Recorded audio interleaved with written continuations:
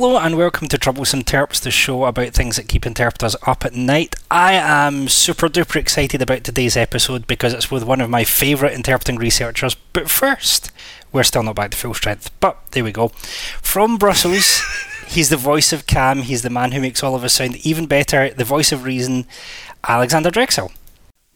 Thank you, Jonathan, and good evening, everyone. It's really nice to be back after the little summer break we took. I hope you all listened to our little summer update that we gave.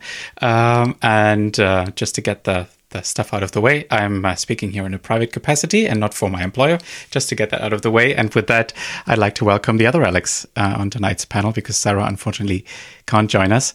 But we say hello from here. Hi, Sarah.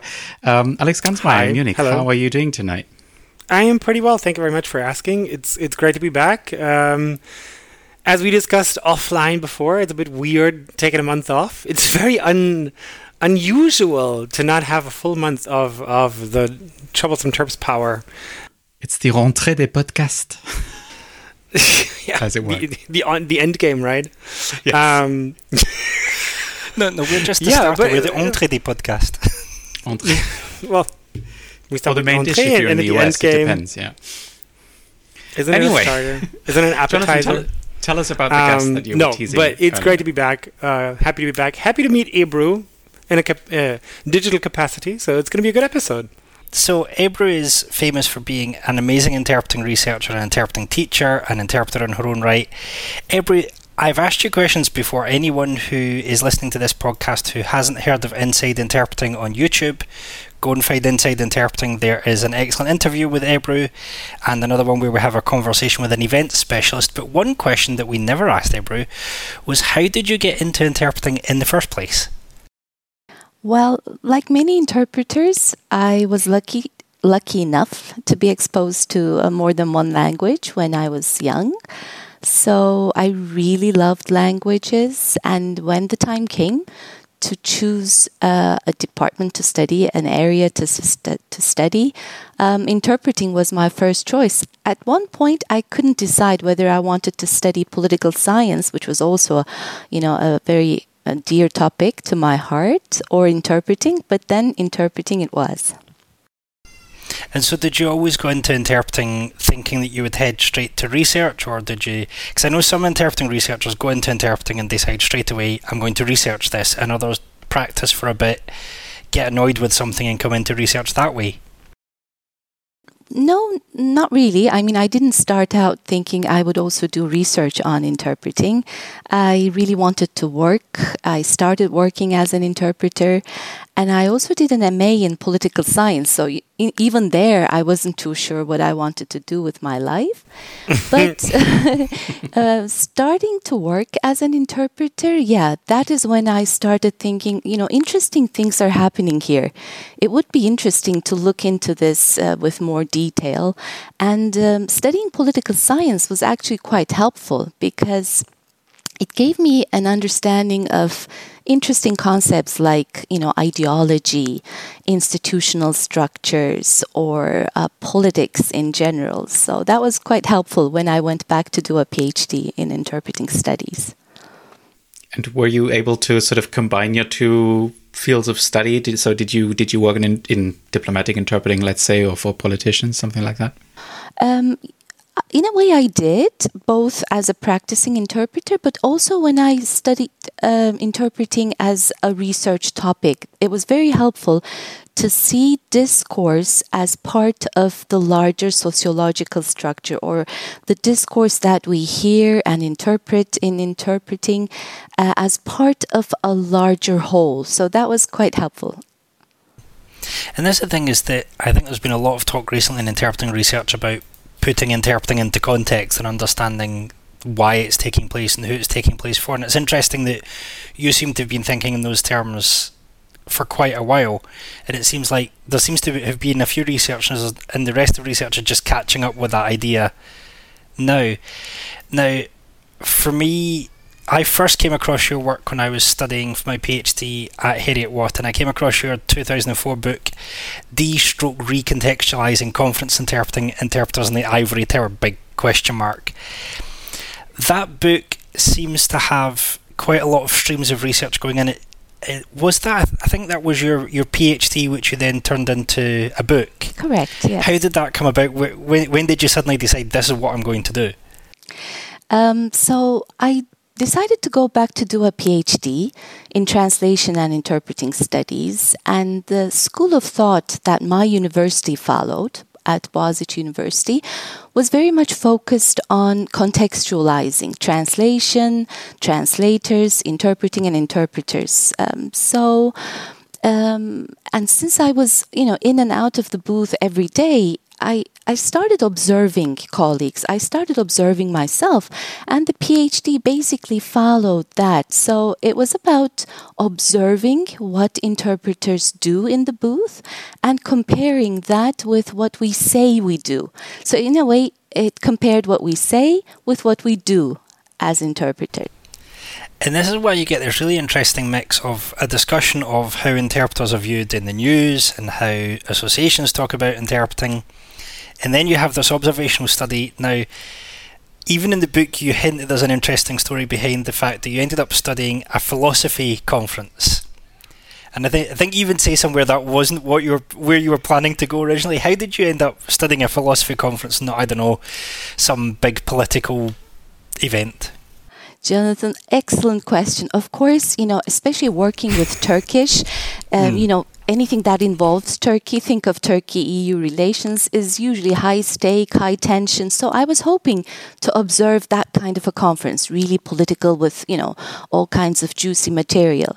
No, I couldn't get permission to observe that type of a conference. So I ended up getting permission to observe a conference on Martin Heidegger.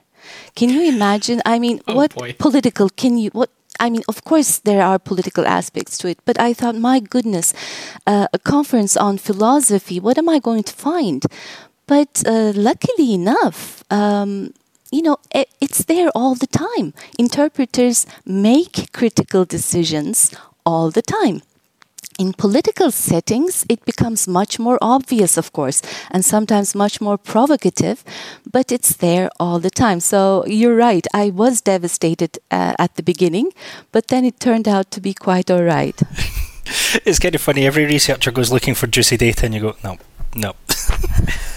Just as a little parenthesis, maybe, I think Jonathan was kind of alluding to the whole practice searcher paradigm, if you want to call it that, and that interpreters who also do interpreting research are very close to their work. Do you find that sometimes is more of a hindrance than it is helpful in just in research in general, or is it good to be so close to the object of research, I guess, if that makes any sense as a question? Yeah, absolutely. I think it's good, Alex. And of course, the way you present your data should be so that others can criticize you for perhaps being too close. If you're too close, if you don't make sense, or if you're, pulling your data towards your own hypotheses without evidence, without real proof for it. But I hope that I presented the data at least clear enough to show where I might have been subjective. So it was open to criticism. And this is interesting. I was researching a paper recently, which is now coming out soon in the Translation and Interpreting Studies Journal, where I noticed that the response to your book was quite mixed. You had some researchers seeing it as full of real promise, and I think Franz Poorhacker called it part of the miracle year for interpreting. And there were one or two reviewers who were like, it's a single case, we don't have to listen to it, it's just did you receive any of that feedback personally, or is it just things that have come out later? I have received it personally too, and it's true. I mean, my observations cannot be generalized across the board. It has its limitations. I only observed one conference.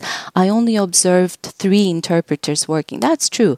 But some of the claims I make can then be tested outside this, limited sphere. And I think others that followed have seen that interpreters make critical decisions, not only in the Martin Heidegger and Hannah Arendt context, but elsewhere, and maybe even more pronouncedly elsewhere. So, interpreters, most of the defense comes from professional interpreters themselves. Interpreters don't like to hear that some of the decisions we make are actually quite daring. Sometimes not totally within the norms we claim we adhere to, but that doesn't mean they're bad. Within that given context, professional interpreters sometimes decide to do things that are not always seen as the norms of the profession. So, defense, yes, I have heard people say, well, this is just them, or these are just, Turkish interpreters. But, deep down, I think anyone who observes interpreters in real life knows that there are many decisions that need to be made every day. Maybe before we dive in deeper, sorry, Jonathan, for those who have not read the PhD, I suppose there are a few in the among the listeners. Can you, I guess it's difficult to summarize it in a few sentences, but can you just give us a few sort of examples of the things that you were looking at, or maybe some of the conclusions that you've drawn from your observations? Maybe I can just very briefly summarize what I did. I basically looked at what outsiders say about interpreting. So, the image that outsiders have of us. And it seems, particularly the media everywhere, thinks we are rendering words, and they praise us when they believe we're fully faithful to the words of the speaker, and they criticize us when they think we're not. The media, if you take a look everywhere, is very, very much focused on loyalty to the word. Interpreters, on the other hand, don't like that at all. We always say, no, not words. We are there to render meanings. Meanings that are intended by the speakers, as intended by the speakers, which is excellent. It takes us away from this straitjacket of following words. But then we don't take the next step. We don't say, look, we also need to make, because language is fuzzy, communication is fuzzy, each context is unique, each speaker is unique. You can't really access the meaning intended by the speaker. Even the speaker cannot be sure he or she has conveyed what she wanted to or what she intended to say. So, there's fuzziness in language, there's fuzziness in communication. So we as professional interpreters, we actually negotiate the best possible representation we think this speaker, has just given. So there is a discrepancy, right? So expectations, what we say, and then when you take a look at what we do, you see all the kinds of decisions we make. For instance, in my own data, although the norms say that interpreters, they are non-present, they never add, delete. No, interpreters do a lot of things. Interpreters, for instance, seem to have access to a variety of options. They don't only speak in the speaker's first person, they can rephrase sometimes speakers. Sometimes they jump in as interpreters, so they take over the first person, the I, in the interpretation, make comments, add things, explain things. Sometimes they, in a way, camouflage their decisions behind the speakers. So they can, in a way, come into their delivery, make amends, make changes, make corrections, and make it all seem like it's the speaker. So there are, a variety of strategies interpreters use every day to deal with the complexity of their task, and they do it very aptly, but they do it. And we need to notice that there is a lot of critical decision-making in simultaneous conference interpreting. And I think it's this tension between what we say and what we do that really comes out in your book, and that I think came out in a later paper that you wrote about agency, although there you seem to be as much criticising the state of research at the time as you were the state of interpreting. What do you think it's doing to interpreters and to interpreting that we say we do one thing and in real life we do something else? Is that damaging us in any way? Yeah, I did criticize that a lot back in the late 1990s. That's when I wrote the PhD, mainly because back then, especially, conference interpreting kept itself very detached from the kinds of theoretical approaches that emerged in translation studies, in community interpreting, and the rhetoric was always that, well, we render meanings, and so, we're different. We're not like court interpreters, we're not like hospital interpreters. And I did criticize the discourse then. It's changed somewhat now. But even today, I think professional interpreters tend to remain invisible. They want to remain invisible behind this discourse that has worked quite well until now. I just feel like, given the current constraints, the current challenges, it is going to work against us. Maybe it's already worked against us, and we need to come forward. We need to be more assertive, make everyone recognize the kind of expertise human interpreters involve. So I think it's working against us, especially given remote interpreting, potential AI, etc.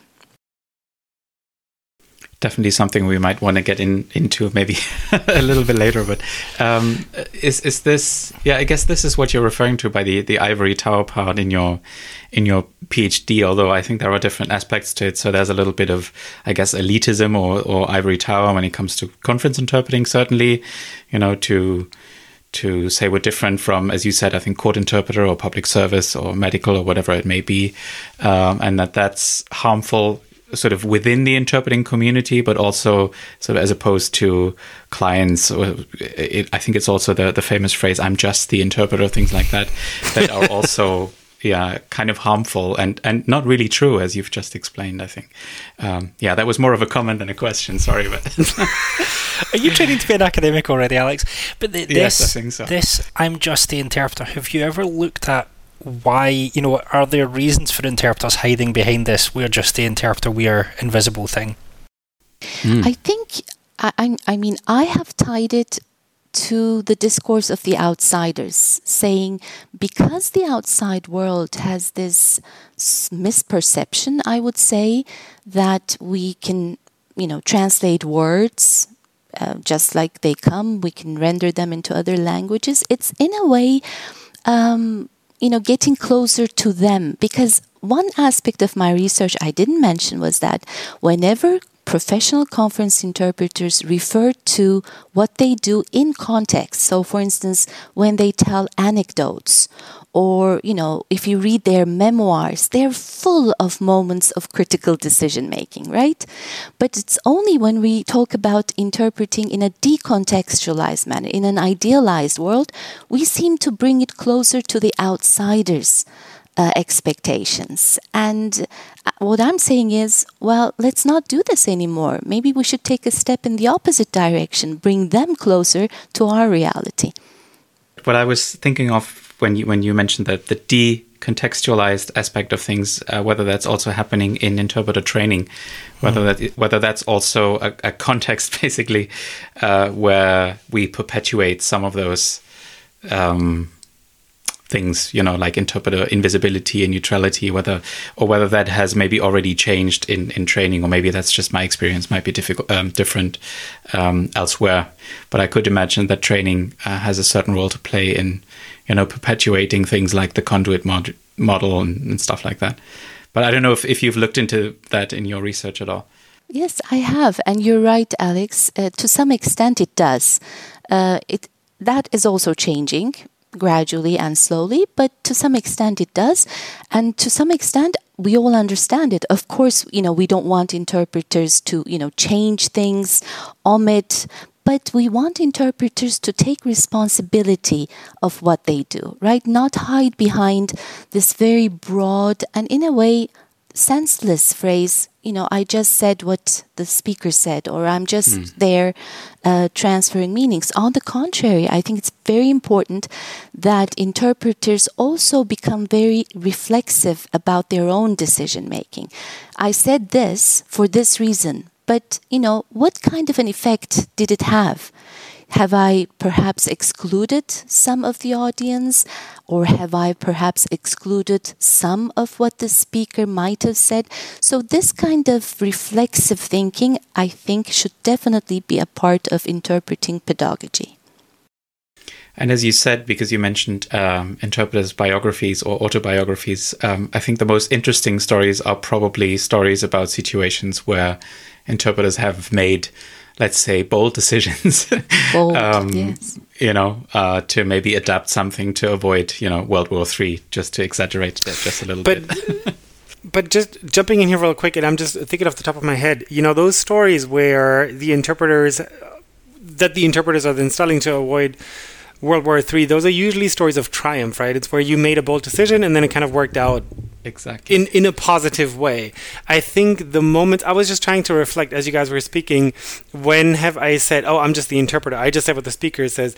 It's usually in moments of criticism, right? So when somebody says, oh, this wasn't quite right, and I'm like, it's a defensive mechanism. Is that something that you found as well, Ebru? Yes. Yes, most of the time it's a defensive mechanism, absolutely. And it's also, in a way, how shall I say, a preemptive defense. So even without, a reason, we tend to fall back on that as our main narrative. But that also hides our expertise, right? It makes us look, in a way, quite mechanical. And with all the AI and all this softwares easier to replace. It looks like we're easily replaceable, but we're not.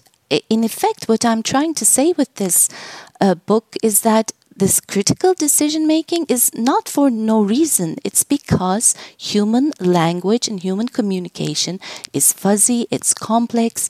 As interpreters, we need to gauge what the speaker says, how the context is, whether the audience is reacting or not.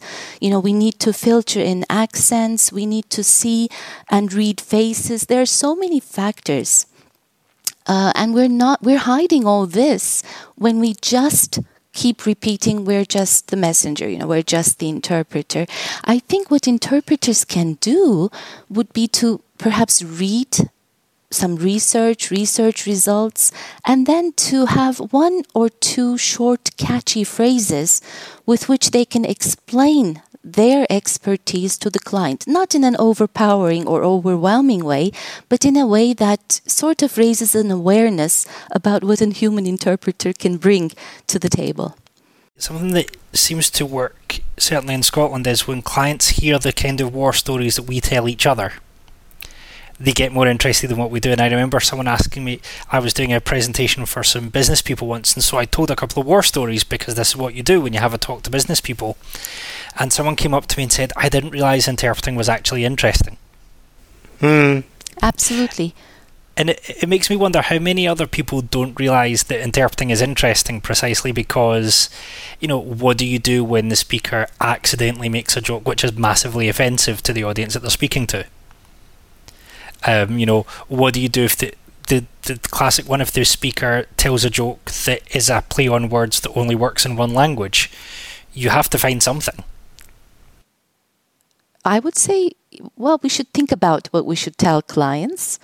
But I definitely think we should be saying more at the right time with the right type of phraseology to make them understand why we are asking for certain things, what we're bringing to the table. And it works. I've tried it a couple of times.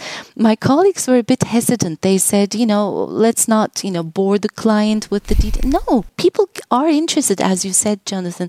People really start to appreciate what we do and try to help us when they understand the kind of constraints we're dealing with. I actually wanted to say something, but I've forgotten as well about stories. Well, the tech stuff is knocking us off. That's not a metaphor for interpreting. Yeah, I need to write everything down. I just wanted to confirm, I think, what you said, or actually ask the two of you who work as freelance interpreters also whether you would confirm that during the coronavirus pandemic, being just an interpreter was probably a bit of an economic death sentence. because you had to do, I guess, a lot of client education, coming up with new strategies for your work. And so you definitely could not be just the interpreter. Exactly. I totally agree, Alex. And I think many interpreters have shown that they have what is called adaptive expertise, right? They've adapted quite quickly. I mean, I did read interesting research where apparently in the first few months, everybody was a bit surprised, shocked. But quickly people picked up and started to familiarize themselves with the new technology, new platforms. And I think many interpreters, especially perhaps a slightly younger generation, were quite quick to adapt. I think also you had to adapt how you dealt with clients, because certainly here in the UK, when you have an agency job, you can usually trust that everything is organised, with one or two exceptions. And so you don't necessarily need to ask for things. And even when you're consulting, if you already have a relationship with the suppliers, you don't need to, if it's the same AV company that I always work with, I don't need to ask them for certain pieces of equipment because I know they'll be there because they're good. When you're working remotely, you have to, I've had consulted on a couple of remote interpreting projects, and you have to ask a lot more questions, and I found I had to be a lot more, forceful is the wrong word, but I had to be a lot more definite with what I was asking people to do, and definite with this is the deadline when this needs to be done by, because it won't work otherwise. Did you find that, Alex G, that you had to be a little bit more direct than you were before? Yes and no. I mean, yes in the sense that you got asked a lot more questions than before, because you basically had to be the technician and the interpreter at that point. And before that, I would kind of always, bring the technicians on board, and then they would take care of those questions. So I was basically trying to be like a 2-in-1. But then on the flip side, it's also kind of like you had to take a silver glove approach to the clients, because it was all completely new to them. And they didn't just sit around doing trainings and workshops on the different types of RSI platforms and, what you can and can't do. So you don't want to kind of overwhelm, I guess is the right word, them with all that knowledge. You kind of have to pick and choose what you want to present in the right convincing tone, I guess is, I guess I'm going to say it like that, yeah. It's the convincing tone that I wonder if we haven't thought about as much in interpreting. Now, your research was in conference interpreting, Ebru. I'm aware that you've got, there's been Shader Aslan's research on consecutive conference interpreting, Claudia Monicelli's research. There's been a whole lot of research on conference interpreting with quite similar findings to yours. Are you aware of similar research in other, I have to be careful which word I use because of a recent paper, other interpreting contexts that have found similar things, or is this just something that conference interpreters need to learn? In other contexts, for instance, as you said, Claudio Monicelli in the parliamentary context, and Morven Beaton as well in looking at basically the European Parliament's web-streamed interpretation data, they have all shown interesting things. Like Morven Beaton has shown that at the European Parliament, interpreters tend to reinforce the institutional discourse, right? Replacing certain regional or more individual aspects of the discourse with the European we, saying we for everything, where the speakers were actually referring to their individual or regional I. Or Monicelli has shown in the Italian Parliament how interpreters knowingly or even unknowingly tone down threatening tones or speeches. So there's very interesting research coming up from conference interpreting, but to tell you the truth, this all started in community interpreting, where, of course, such decisions are easier to be found, first of all, because of the settings they're in, and also because of the stakes involved. But we've shown over and over again that they also occur in conference interpreting. Is that something that you observe on a more general level? Maybe also recently that there's more, let's say, cross-pollination between the different settings, I think you would say, so conference, public service or community interpreting, and potentially also sign language interpreting. I mean, Jonathan was just speaking at the FSLI conference recently. Do you see more of that happening? Because it seems to be beneficial, certainly to the ivory tower of conference interpreting, if we can call it that. Yes, absolutely. I do see it. I certainly do see it. The cognitive side of things, cognitive approaches, psycholinguistic approaches are still very strong in conference interpreting and not as strong in these other types of interpreting. But sociological approaches have also become very, very strong in conference interpreting compared to 1990s when really they just did not exist at all. And I think, to explain to those who don't have a research background, it's a move from asking how do interpreters do what they do because it's hard to what are interpreters actually doing. And what's the social, what's going on in this place? A lot of professional interpreters recently have begun to talk about, how their clients see them as valuable and how to convince clients that they're worth their money and why clients buy interpreting it. And we've had all this marketing stuff, and it's interesting because that mirrors what research started doing from the mid-2000s, and conference interpreting was looking at, well, what is the interpreter doing at this conference? Why are they there? Who are they there for? What is there, how are the people, and all of this kind of context-based stuff that really grew from the mid-2000s in conference interpreting was there in community interpreting in the 90s. Right. I joked at EFSLI conferences, I've been joking for years, that if you want to know what conference interpreters are going to be discussing in 5 years' time, you should ask what sign language interpreters are discussing now. Except it's not a joke, right? It's actually true. But Alex, I have a question to you. I remember some years ago, the European Parliament started giving these introductory sessions to interpreting. I think SCIC does it as well. Have you been in those types of meetings where they try to familiarize the users of interpreting services with what interpreters do? Is it helpful? I think so. Yeah. So my colleague Jose Turi from DG SCIC has been doing this for years with a few other colleagues as well. And usually it's tied to preparing an upcoming presidency. So the rotating EU presidency, then you would get a few people in the room who will be chairing meetings under that presidency. So when a given country sort of gets to run the daily business in the EU, to put it very simply. And yes, I think it's very effective because people can try out interpreting for themselves. So they see that it's, of course, a difficult thing to do in the first place. And they see that it's even difficult when the speaker is sort of speaking in a non-optimal way. So too quickly or just mumbling, stuff like that, ruffling with papers. So Jose and the colleagues are really trying to demonstrate the difference you can make if you put a little bit of thought into proper public speaking and just being prepared and involving the interpreters and all that kind of thing. And I think it's very effective, as I said.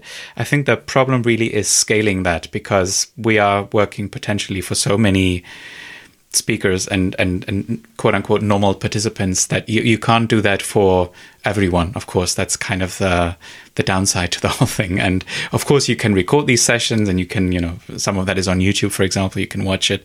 But I think it's much more effective if you actually sit there, and then I think it really sinks in. But again, the problem really is not being able to scale that up, unfortunately. And it's much more difficult or even impossible right now with the restrictions due to the coronavirus pandemic, because this used to be real life sessions, and I guess you could do something like that in an online context as well. But again, probably more effective if you actually have people in the same room.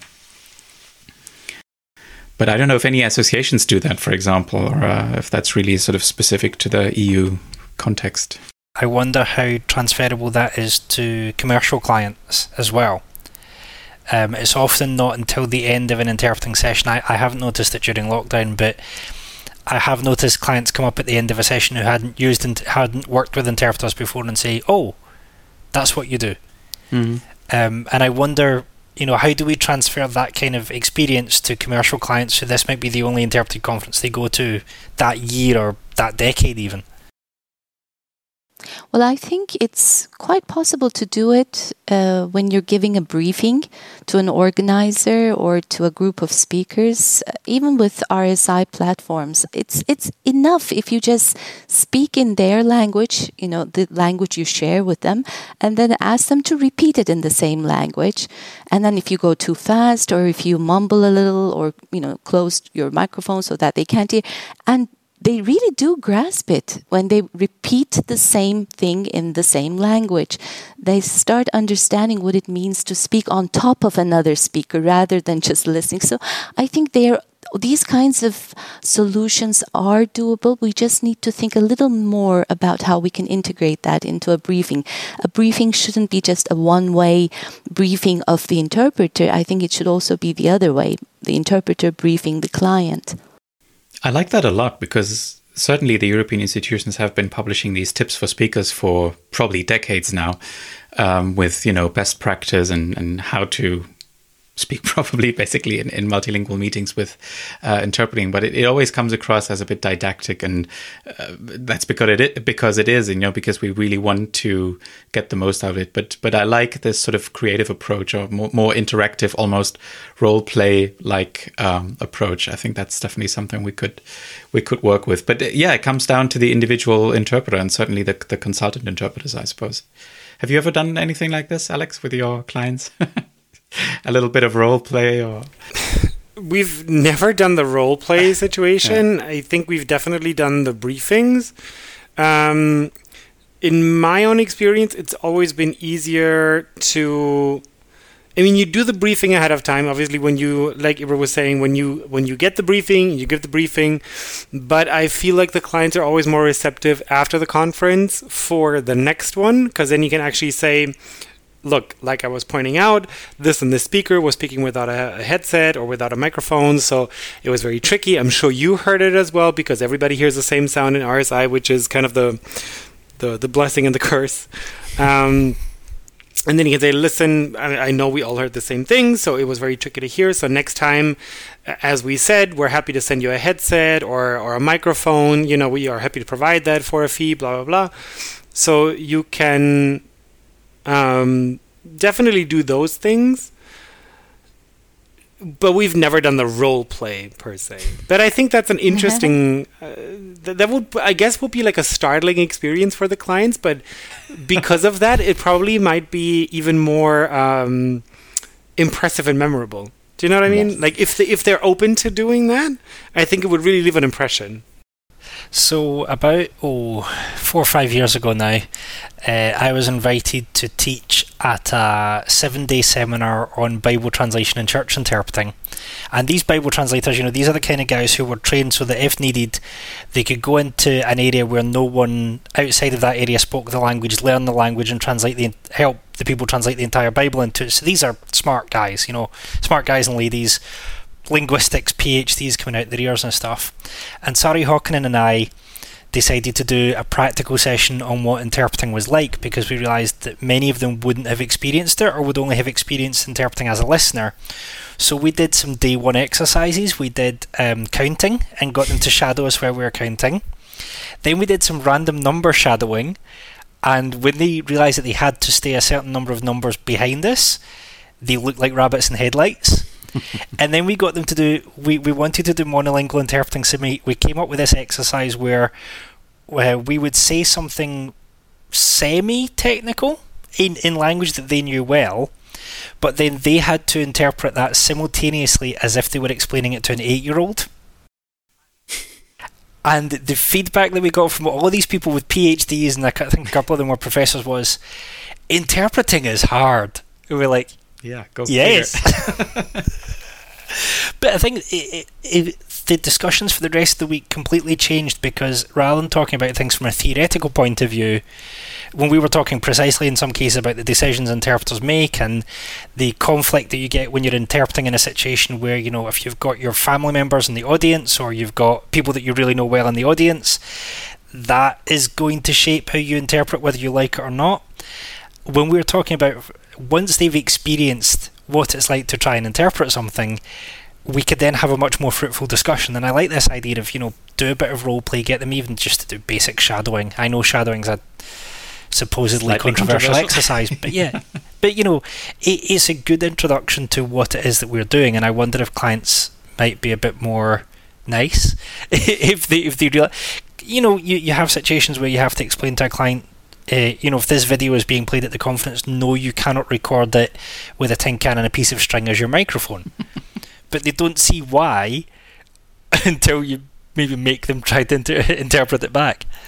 And I don't know how you feel, but I feel like the clients and organizers are now more open to a dialogue with us, given that they also feel a little perhaps frustrated or anxious working with us in online meetings. I feel like they are more open to hearing what we have to say. I see I Alex agree. nodding heavily there. Yeah, I completely agree. I completely agree, Ibra, with what you're saying. I think it's because, and I was talking to some colleagues of mine about this, I think it's because they kind of see us in this dual role as technical consultants and as the interpreters, whereas before it was split between the tech guys or girls and us. And I've actually known of some colleagues here in Germany who said, like, they've really taken a very stern stance on the technical side of it, and they said, if you don't do it this way, we're not going to interpret this particular speaker. And it's really worked well for them. They said, we're going to provide the headset, we're going to send it to them for like whatever, 20 euros. But if they don't use it, we're not going to interpret them. And the clients really respond very well. And I think previously that wouldn't have worked. I think, like you were saying, they're taking us more seriously now. As well they should, because we do have a lot more experience working in these online interpreting settings than probably any client, because this is what we do. And, but I agree. I fully agree. Is this, because you wrote a paper in 2011 about agency and conference interpreting, is it still a myth? If you were to rewrite that paper today, because the answer in 2011 was conference interpreters still don't talk about the decisions that they're making. If you were to write a follow-up to that paper now, 10 years later, would you come to the same conclusion, or do you think remote interpreting in the pandemic has suddenly allowed us to discover who we really are? I think it has allowed us to see what we're doing, but I'm not sure if it's found its way to our rhetoric yet. I do think, though, that there is hope for change, because, the things we've just talked about, the fact that their interpreters have been very proactive, that they're consulting clients. In a way, I find it quite paradoxical that remote interpreting, which actually makes us even more invisible, right? It makes us completely very invisible, is in a way provoking us to become more visible. So it is a strange situation. And I remember there was a fear when all of this moved to remote. In fact, when remote was still growing and like Barry Olsen had only appeared in 20 different podcasts, there was this fear that remote interpreting would render interpreters almost like kind of just people who had to be on tap, and we would lose our power and we would lose our voice, literally. And actually, yeah, you're right, it's been the opposite, and I wonder what else we're afraid of that's actually going to be for our good. But, I don't want to get too political, but I think it definitely depends on the market segment that you're operating in right now. Because there are people who just have to be on tap. There are people who have been fully commodified. Even in this RSI world, whether that's worked out for them or not, I have no idea. It might be the best year of their career. Who knows? But I think what you're saying is true if that is the market segment that we operate in. Does that make sense? Yep, definitely. Yeah, it has made me ask the question. I asked her, no one's answered this question, so maybe everybody will, because she's a professor. Now that we're all doing RSI anyway, I can't see any practical difference between, for example, a court interpreter having to drop into simultaneous because the judge won't shut up, or a medical interpreter having to drop into simultaneous because the doctor's still talking and it's a 7.5 minute appointment. I can't see any difference between those two and between a conference interpreter who in many markets might be getting paid, 5-6 times as much for delivering simultaneous interpreting because their conference needs simultaneous. Is remote interpreting reducing the inequalities in interpreting, or is it just making them worse? I'm not sure, Jonathan. I don't think it's making it any better, to tell you the truth. I've worked as an accredited court interpreter in Canada because I lived there for 3 years recently, and there was no market as conference interpreter with Turkish.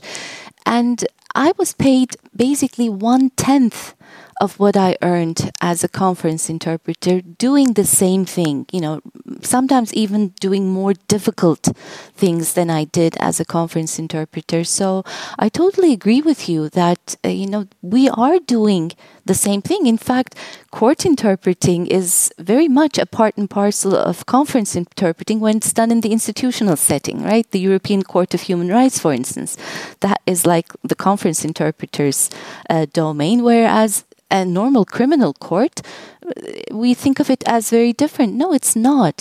But what we really need to do is to pull up the standards and especially the fees in these other areas. I think conference should be the setting that, or rather the remuneration that all these interpreters should be heading towards, because it really is extremely unfair to be treated and to be paid so differently while the task itself is very, very similar and sometimes even more difficult.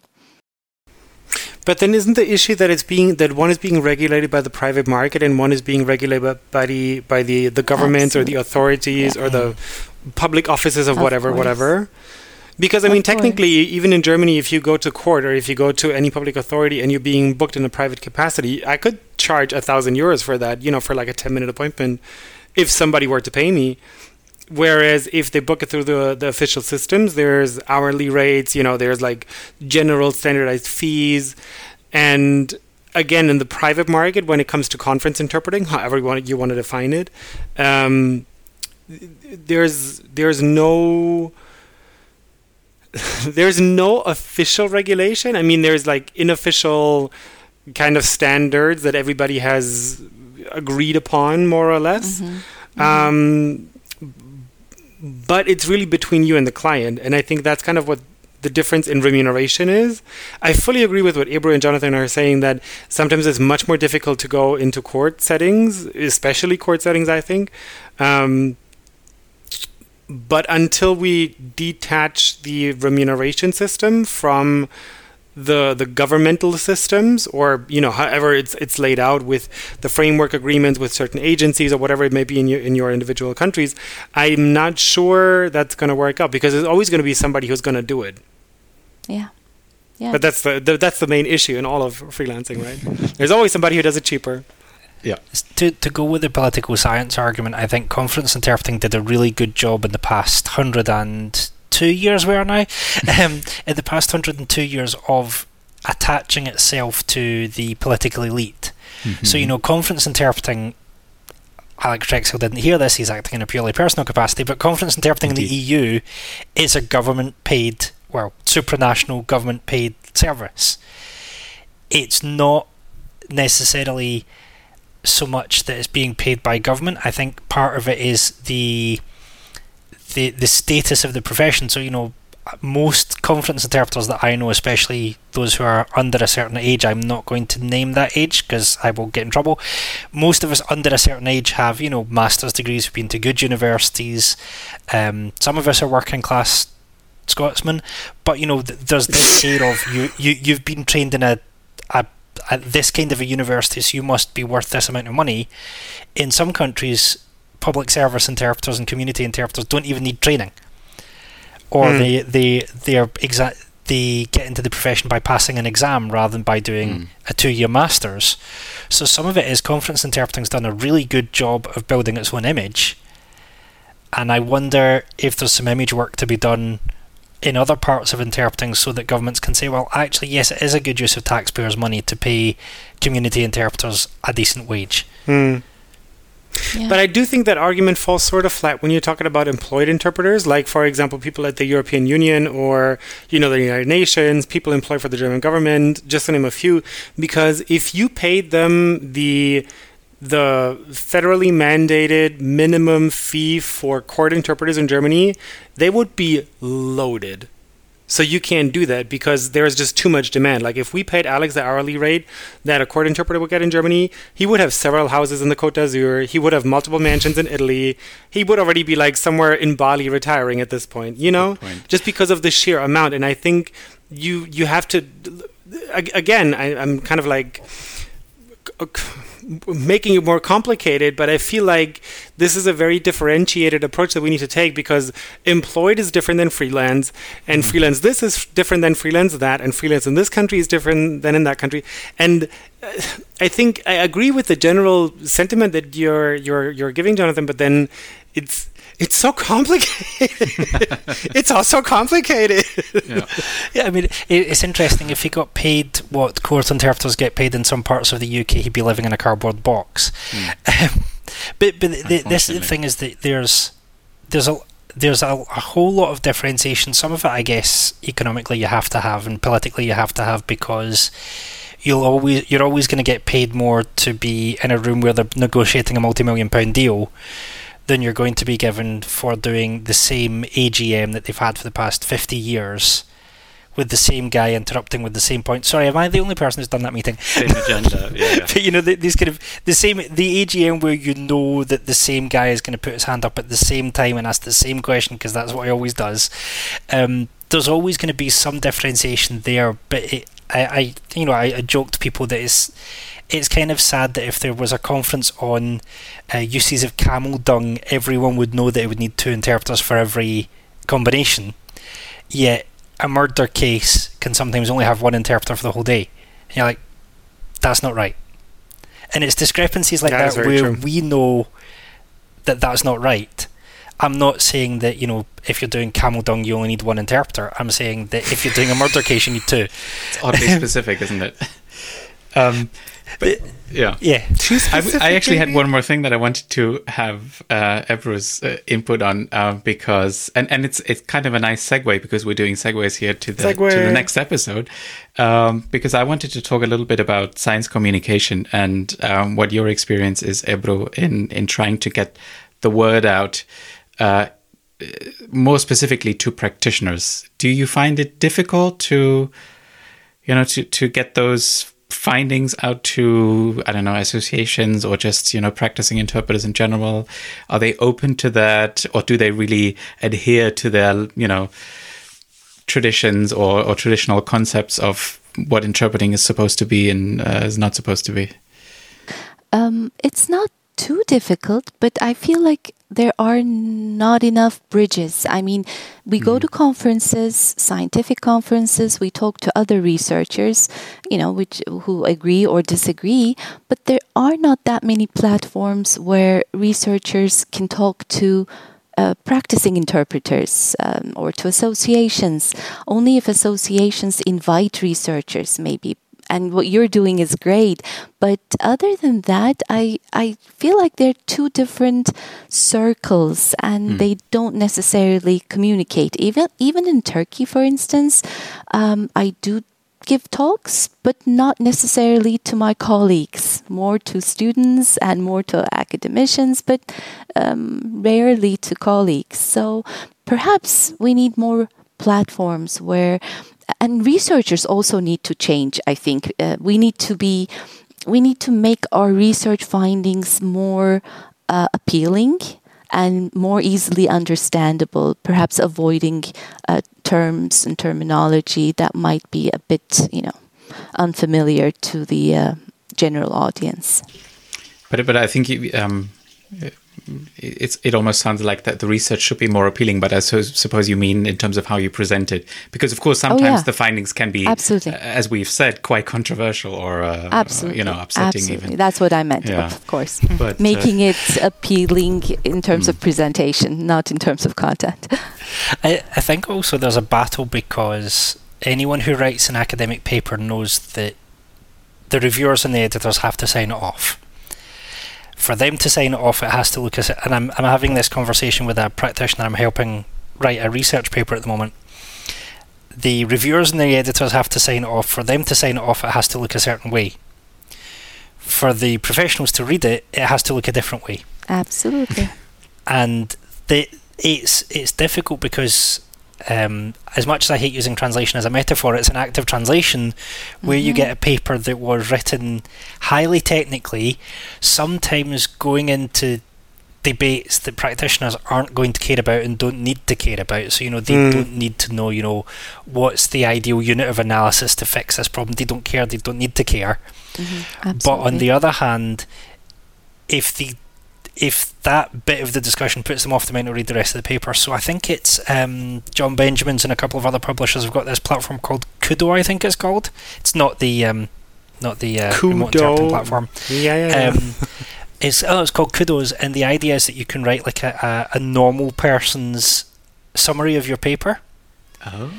And it's an interesting challenge because some papers are technical papers that we're doing to resolve some issue, and other papers are really controversial, and you think, how do I write about this in a way that's going to get the people to read it who need to read it? Yeah, but that's the thing, right? Because I actually want to place the onus as well a little bit on practitioners in that we all have to understand that university is not the end of, or whatever your training was, that the initial training is not the end, but it's actually just the beginning, and it's the whole lifelong learning, blah blah. But it's true, and I think even a busy professional should try at least to make some time for that, because I think platforms do exist and there are ways of going out and finding out about research. It could be easier probably, but I think it's also up to everyone to seek out that information. Otherwise, it's a little bit difficult, because researchers can only do so much, especially if they're also practitioners. And can I appeal to researchers though? Find out the guidelines of whichever outlet you're writing for, and as far as possible, get an open access copy online. I've started using a service called SOC Archive, and it's not an archive of socks. It's a social science research archive. And if you chat nicely to the editors, I know some very friendly editors who will even make you an approved what's called postprint. You can make your papers available to everyone on there. Not only does it increase your citations, let's not go into why that's a good thing or a good thing, but it also means that so there was some stuff I wrote recently that was kind of controversial. I never do controversial stuff, but I wrote a paper recently that was kind of controversial, less controversial when Jemina Napier and Danielle Gilles agreed with me, but they'd written something before. No humble bragging. But well, they wrote before I did, and I didn't realise I'd almost got myself in trouble. But so, because I knew that was controversial and because I predicted ahead of time people would misunderstand it, I negotiated with the editor to get an open access copy online. So when people said, you said such and such, I could say, actually, it's always the same page, read page 6 of this paper. This is something that researchers can do, and I think it would be much more appealing to professionals to go and read research if they knew there was one place they could go and type in interpreting, and it was all there. The problem is that there's so many repositories right now and so many search tools that it's difficult to find stuff, so unless you know what you're doing. Yes. So it would be good if we could get interpreting researchers onto SOC Archive and just upload everything there. It's free, it's open source. Yeah, but even social media, I mean, certainly on linguistics Twitter, where I hang out quite a bit, you actually quite often see authors who say, look, I published this paper, and they might give a short summary, in a thread, or maybe just a few tweets, and trying to make it more approachable. And they very often will say, hey, if you're a student or if you're just interested in this paper, let me know. I'm happy to send you a copy. So even outside of the traditional channels, it's very often possible to have access to research and to find out more about that. Yeah, Adam Chambray is a great example of that. Yeah, for example. Sign language academics again. Yeah, sign language. Well, I'm going to say sign language. Seriously, just listen to sign language interpreters. They know what they're doing. And to Ebru, of course. And to Ebru. I was going to ask you, Ebru, this has been quite a deep episode at times. If there's kind of one big question that or a couple of big questions you think professional interpreters should be thinking about now to improve perhaps how they relate to clients, or to give them a better future with the rise of AI and remote interpreting, what would those big questions be? What should we be thinking about? What are you thinking about right now? What are you working on? That's a good question. That might be easier to answer. What am I thinking about? Oh, well, I'm doing an interesting piece of research on prediction. I'm really interested in what makes human interpreters interesting, and prediction is one of them. So I'm, writing a paper on prediction. But what should be on our minds? I think what should be on our minds is, first of all, as interpreters, how can we maximize our quality? I think this is becoming really, it's always been critical. But given all these changes and technological advances, I think it's going to be very important for teams of interpreters to provide really high service and consistent quality. So perhaps, we should be thinking about preparing in advance even more effectively as a team, not individually, but as a team. I also think it would be very interesting to think about how we can communicate our value much better, more effectively to the client. So these are things that I think should be on our minds. And we already talked a little about them, but I think we really need to sit down and think more about what makes us as human interpreters different, valuable, and how can we convey that to our client. So those are the things on my mind.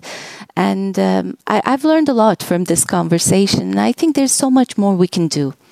So did we, and I like episodes where we give listeners a little bit of homework, I guess, Some food for thought. Food for thought, definitely. I think we always have that. But, even some practical homework, going out and maybe seeking out some research or looking for an upcoming publication that we will be talking about in a future episode, just to give a little bit of a teaser. But spoiler. Thank you so much, Ebru, for coming on the show. And I asked the question about science communication with a bit of an agenda, of course, because it's something that we find really important here at Troublesome Terps, and that's good. Why that's so nice. Why we have Jonathan on board, who is sort of quite connected to research and can point us to interesting people like you. So we would encourage listeners, I think, to take a closer look at the research that's out there, and that helps us, I think, rethink some of the traditions that we, I guess, carry around with us in our profession. So thank you for helping us with that. And with that... Thank you. Well, thank you for having me. It was a pleasure. Yeah, we'll see you a lot. and talk to you in the next episode.